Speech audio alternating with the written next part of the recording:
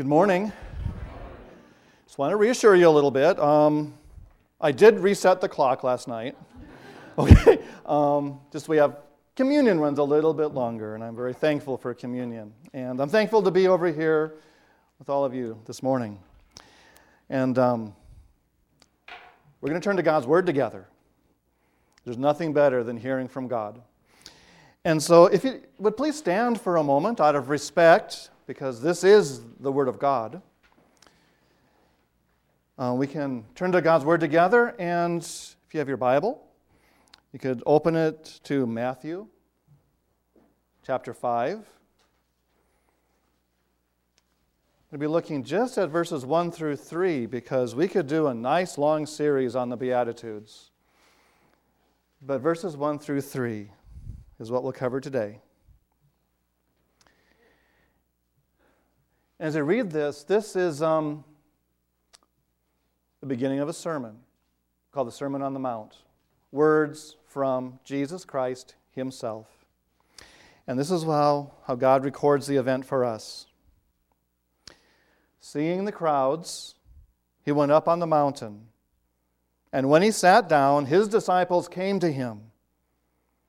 And he opened his mouth and taught them, saying, "Blessed are the poor in spirit, for theirs is the kingdom of heaven." This is the true word of God. Let us pray. Heavenly Father, thank you for showing us the life and the words of Jesus Christ here in this world, as he talked with his disciples, as he talked with the crowds, as he taught us today.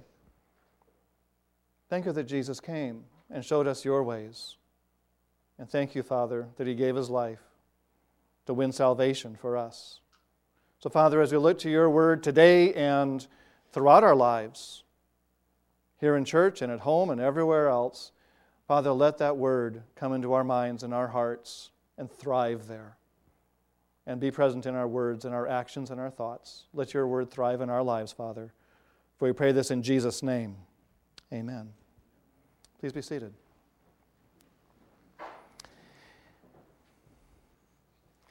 If you were to look through the rest of these verses here in Matthew chapter 5, you would find the word blessed again and again. But what is it to be truly blessed? What is it that we would see or be aware of? To be blessed, does that mean that we have a big, impressive house with immaculate furniture that looks like nobody's ever sat on it, and thick carpets, and a 52-inch or bigger high-definition TV screen mounted on the wall so you can get a good view of all the games? Is that because God's so impressed with your life and the way you're living it? Or is it to have a nice, strong arm that can throw a football, maybe 40, 50 yards into tight coverage, and keep your head, stay calm under intense pressure? Is that a reward from God for good behavior? Or is it to have a fast, expensive Italian car, nice red color that's worth hundreds of thousands of dollars and can go really much faster than the police want you to? Who is truly blessed by God? The truth is that there is absolutely nothing wrong with a nice house. But please remember that someday it's going to be knocked down. They're doing a lot of that over in Fairbury. You may have been over there. There are some houses you may have seen over the years that are gone. Nice open lots there. The good arm. Nothing wrong with having a good arm, but I'm 56. I realize those spirals are not very tight anymore. In fact, sometimes when I'm out throwing a football with Eric, he makes duck noises at me. Okay? Love that guy. Someday, the nice car you can enjoy, someday that car is going to give out and quit. I had a little taste of that a couple of weeks ago as I was driving my nice red SUV, which gets me from place to place. Anyway, driving from the church back to the house, and all of a sudden the engine quit. And no, I had plenty of gas in there. I'm thankful I was going 20 miles an hour down I Street instead of, let's say, 80 miles an hour down the freeway in South Dakota, which is the speed limit there. I felt much better about that. And I just came around the corner, pulled right across the curb, and was right in front of the house. Okay, that's what I would call being blessed by God. So, all these things in this world can be nice. But what about blessings that last, that endure? What about something that you can enjoy not just for a few years, but forever? Blessings from God might look a little bit different than the blessings we would think of for ourselves. And so we come to the Gospel of Matthew, to words of Jesus. And in the Gospel of Matthew, we find a unique sermon from a unique human being. Jesus saw everything from the perspective of heaven.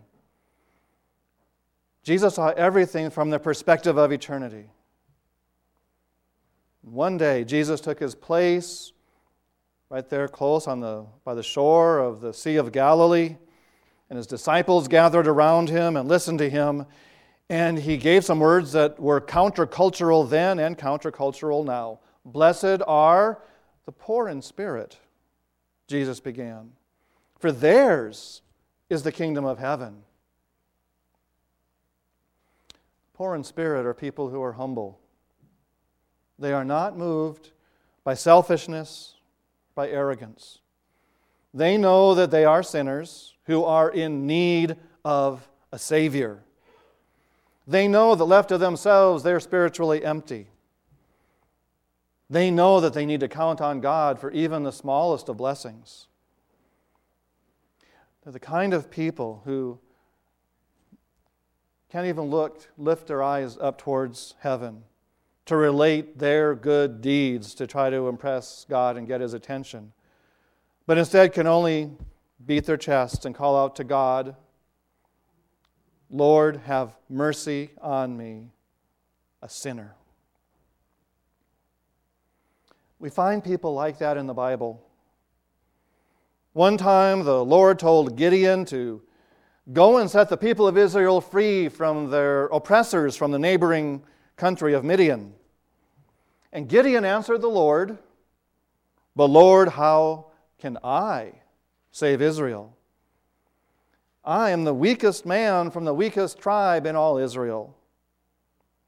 And so God told Gideon how he could save Israel. He said, and this is how. God said, I will be with you. The strength would be the Lord's. The power would be the Lord's. The victory would be the Lord's. This isn't about Gideon getting himself all riled up to be a Superman. This is about God in action. And Gideon was free to go as the Lord directed and free to trust what the Lord would accomplish.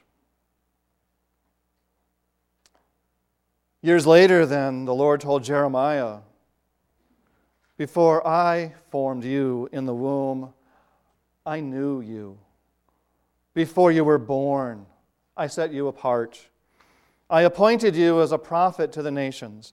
And Jeremiah considered himself, and he answered God, Lord, I don't know how to speak. I'm only a youth. But God told him, don't tell me that you're only a youth. You'll go to whomever I send you. You'll speak whatever I command you. Don't be afraid, for I am with you to deliver you. Jeremiah was not in charge. God was. God's blessings are for those people who know that they need God's help. Or again, remember Peter, a professional fisherman. That was his business. And one time, it was a serious thing when he couldn't catch any fish all night long, but that happened to him. And Jesus told him to go out one more time. And this time Peter's nets were so full that they were about to break. And through that big catch of fish, Peter suddenly had a sense of that overwhelming power and holiness of who Jesus really is. And he fell to his knees and begged Jesus to go away from him because he was a sinful man and did not deserve to be in the presence of the Holy One. And Jesus told him, "Do not be afraid. From now on, you'll be catching men." Good examples of those who are poor in spirit, encountering the mercy of God. You know, it's really easy for us to forget how desperately we need His help. We try so hard to make it on our own. I know I have that trouble. I'm a man. And maybe more intensely than that, I'm of German ancestry. But we're all dependent completely on the mercy and the strength of God Almighty. We fool ourselves so often into thinking that we can be good enough to deserve the blessing of God. We convince ourselves so easily if we just do more things to outweigh all the bad things we do, and somehow we can curry God's favor. So often we fool ourselves into thinking that God will bless us because He owes us. And we find the words of Jesus. Blessed are the poor in spirit, He tells us. Blessed are those who know that there is nothing that we can ever do to earn our own salvation. Blessed are those who realize that they are spiritually empty without Christ. And Christ is the only thing that can fill that emptiness. Blessed are those who understand that apart from Jesus, they can do nothing that makes a real difference or that endures. The kingdom of heaven does not belong to anyone because of wealth or power or popularity. Instead, the kingdom of God belongs to those people who know that they cannot live without the Lord and humbly repent of their sins and don't make excuses or try to hide them or blame the wife for them. And they humbly receive the complete forgiveness, 100% forgiveness, full forgiveness for every sin from Jesus Christ Himself. Not to the ones who look to the cross and say, I don't need that, I'm fine on my own.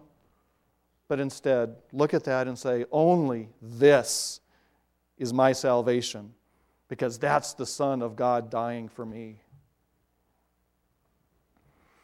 The kingdom of heaven belongs to the ruler of heaven, not to the arrogant, not to those who pursue power over others, not to those who consider themselves better than others, not to those who consider any other people less human than themselves.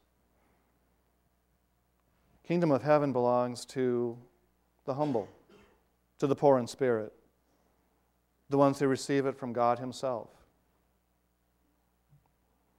Blessed are the poor in spirit. So often we can get so full of ourselves, a little arrogant in spirit. We can have the attitude of, look how successful I am. Look at how well I take care of my family. Look at what an active member in church I am. God has blessed me because I have impressed Him so much. It's so easy to become arrogant and overlook the fact that everything good that we have and everything good that we are is a gift from God. We owe Him everything. If you want to look in another part of the Bible, in Revelation, take a moment sometime and consider the church in Laodicea.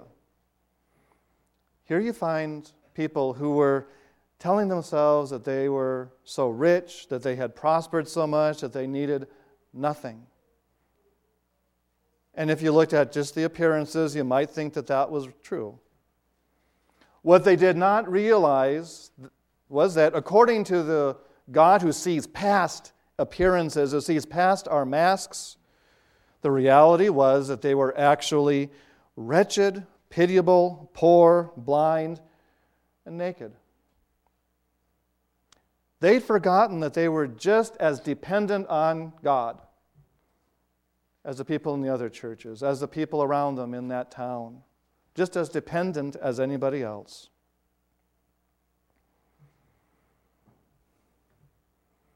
There's a number of years ago, Billy Graham, I know he's not in the Bible, but he's still a good example. But Billy Graham was going to preach at a church in Chicago. And before the service, he told the preacher that he needed a favor from him. So the pastor was probably thinking, oh, he needs something from what? From Arby's, or he needs something, a glass of water or something. But this is what he needed. Billy Graham told him, I need you to pray for me. I can't do this without the power and blessing of God upon my life. He knew how much he needed God. He relied entirely on God's help, even for something he had done so many times before, and actually he made look so easy. He needed God. We need him in everyday life. So the first part of this verse is about the poor in spirit. Being humble before the Lord, knowing that you are completely dependent on him. It means that there's no room for any arrogance before the Lord. And then turn to the second part of this verse. It's about being part of the kingdom of God. The kingdom of heaven is not only about the everlasting home of the almighty and all-holy and all-knowing God. This is also the everlasting home, because of God's mercy, to all of those who trust and rely on this King of Kings and Lord of Lords. When Jesus was on the cross with one thief on one cross at one side and another thief on another cross at the other side, one of those thieves had the arrogance to ridicule Jesus. The other thief, with the wood at his back and with nails through his hands and through his feet, the other thief knew that he could do nothing to save himself for this world or for eternity. But he also knew that contrary to what he saw in Jesus, the wounded, bloody, helpless-looking person, he knew that contrary to all appearances, Jesus was the only one who could save him. Lord, remember me when you come into your kingdom. He knew he did not deserve it. He was a criminal. He was getting exactly what he did deserve according to the laws of that country and according to the laws written on our minds and souls. But he trusted Jesus Christ alone to bring him into the presence of God. Jesus was the one thing he could depend on, and it was so obvious to him. Truth is, we're just as dependent right now in this moment. Jesus told him, today, you will be with me in paradise. Blessed are the poor in spirit, for theirs is the kingdom of heaven. It's not just for a few select people we know from the Bible. It's not just for a few select people like Billy Graham in this world, who is almost 100 now, about to celebrate his 100th birthday. But even those people in the Bible, even some of the people who impress us the most, they did not have everything figured out. They did not have everything perfect. The only one who did was Jesus. The one thing that they had that it really makes a difference for this world and for eternity was that they trusted God himself for their lives and their salvation, for their forgiveness. Jesus for this world, and Jesus for eternity. And they knew that they owed God everything. We need God just as much, individually, as families, as a nation, as a world. We need Jesus just as much as people ever have. Without the mercy of God, there is no reason for hope. So we're free, however, to pray. To pray something like this. God, I am a sinner. In your wrath against sin, please remember mercy. There is no way I can ever get into heaven someday by being a good enough person. There is no way I can have you, Lord, in my life if I depend on myself. I know that I'm spiritually empty without you in my life. So I look to you alone for my salvation, for my forgiveness, for my life, now and forever. Thank you that Jesus Christ gave his life on the cross for my sins and shed his holy and innocent blood for me. Lord Almighty, save me from my sins. Save me from death. Save me from hell. Save me with forgiveness. Save me with life, and save me to be a person, a resident in heaven. And make me into the kind of person you, Father, created me to be. Being free in Christ means that you're free to pray like that, boldly, confident in God because of what Jesus Christ has done. We can pray like that freely because God gave his only begotten Son to the people of this world, brought him into your life. So, we are free to stop trying to live life on our own terms. We're free to stop trying to earn our salvation and trying to impress God. We're free now to admit to Jesus just how much we need him. We're free to know the forgiveness from God because of Christ, and we're free to know the love and the mercy with no limits from God himself. Blessed are those who are humble in the sight of the Lord. Blessed are the poor in spirit, for theirs is the kingdom of heaven. To God alone be the glory. In Jesus Christ. Amen. Let us pray. Heavenly Father, we thank you for being exactly who you are. Thank you for your power over this entire universe, your authority over it. The fact that you are almighty within this universe and outside of it. Thank you for your perfect holiness. You cannot do anything evil. You cannot do anything wrong. Father, thank you that your nature is perfect and right and good. Heavenly Father, thank you for making this world, for making us, and for not giving up on us. Because, Father, the little bit that we see on the news, it's a little fraction of what you know. And, Father, it causes grief and distress. And, Father, as we look inside ourselves, we see without you there is a big gaping emptiness in the middle of our lives and right there in our souls. We need you. We were created to be your children, created to be in fellowship with you. We are created, designed, and function only with you as our God. So, Father, we ask you, not because we deserve it, not because we've earned it, not because you take bribes, not because you owe us, but, Father, we simply ask you because of your mercy and because of the blood that was shed by Jesus Christ on the cross, though he was innocent and holy and almighty.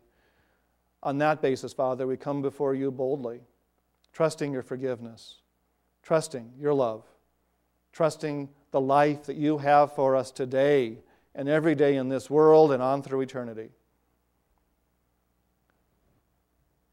So create in us clean hearts, God. And thank you for your patience with us and your work in us, so that when we do see you face to face, we can know that we're washed clean by the holy, innocent blood of Jesus Christ. And in his name, not in our own names, but in his name, Jesus Christ's name, we pray. Amen.